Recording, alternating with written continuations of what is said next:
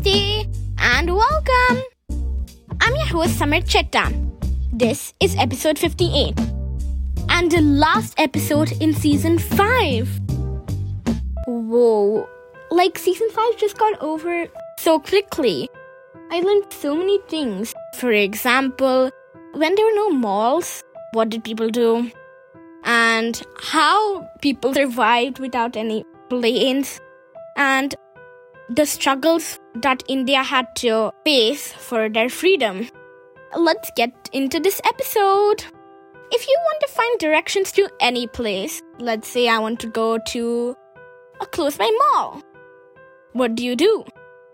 Open the map app on your phone or car device. Enter the destination and that's it. It's that simple these days. But can you imagine a time where there were no mobile phones, no apps, and no other electronic devices to provide real-time directions? So how did people travel from one place to another back then? Let's find out. First, let's talk about how our phones know our location and have directions to all the places in the world. To track our current location, all cell phones use a technology called Global Positioning System, or as we all know, GPS.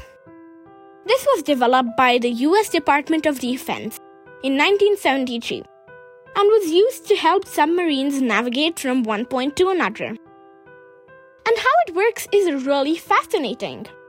A GPS uses satellites deployed in space to calculate the real-time position of a device. There are 24 active satellites and 8 spare ones that are located nearly 20,000 kilometers above the Earth's surface. And remember, kilometers, not feet. Each satellite broadcasts different signals which can be received and tracked by GPS receivers on Earth. Most electronic devices these days have built-in GPS receivers. These included watches, phones, most probably that you're listening on, tablets, computers, cars, etc. In fact, before smartphones were invented, there were separate devices for navigation.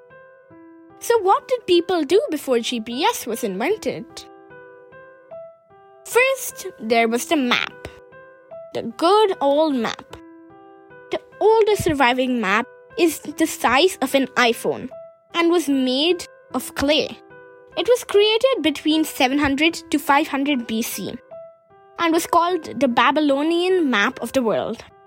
But the first realistic map was made by Claudius Ptolemy in the 2nd century AD.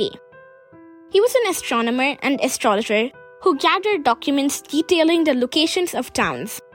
To this, he added information with the tales of travelers and had devised a system of lines of latitude and longitude and plotted some 10,000 locations from Britain to Europe, Asia to North Africa.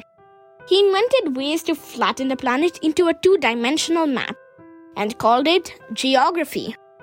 The early explorers followed the sun, stars, and in some cases, seabirds too.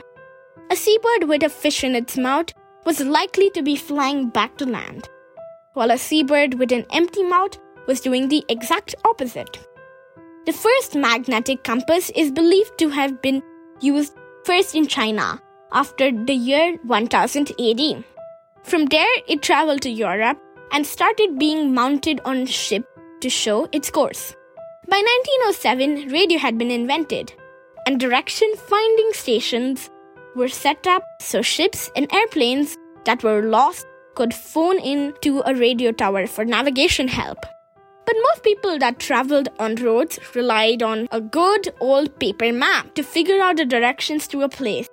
Before embarking on a journey, people would identify key landmarks along the route and mark out the road to be followed in a separate color on the map. Of course, because there are many roads, and of course even back in the olden days and these days, with the help of this and signboards on the highways and roads, they would reach their destination.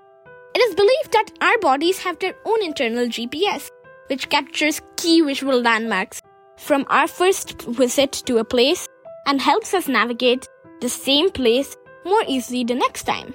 Think of your first visit to your local supermarket. You must have struggled to find the right aisle for your shopping list. But how about your third or fourth visit? If you went straight to the aisle that you needed to, it is your internal GPS that you need to thank. But many scientists believe that because of our dependence on navigation systems, we're losing the skill. There are a lot of funny stories about navigation which prove this point. A few years ago, a lady was driving through the Ontario town of Tobermory. Since it was unfamiliar territory for her, she was following her GPS. She didn't notice that her car was headed straight for Georgian Bay. So she drove down a boat launch and straight into the frigid water. In Manhattan, one man followed his GPS into a park where the car got stuck on a staircase. And in Europe, a 67-year-old Belgian woman's 90-mile drive to Brussels turned into a day-long voyage into Germany and beyond. What's surprising is that she just patiently followed the computer's instructions instead of relying on her own common sense, until she noticed that the street signs were in Croatian. So while we rely on new technologies, it is always important to keep looking around and give some chance to our internal GPS to work. This brings us to the end of Season 5. I hope you like this new format. I will be back with a new season in 2 weeks. Please leave a rating and review for my show on the podcast app that you're listening to me on. Until next time, goodbye and Jai Hind from Curiosity.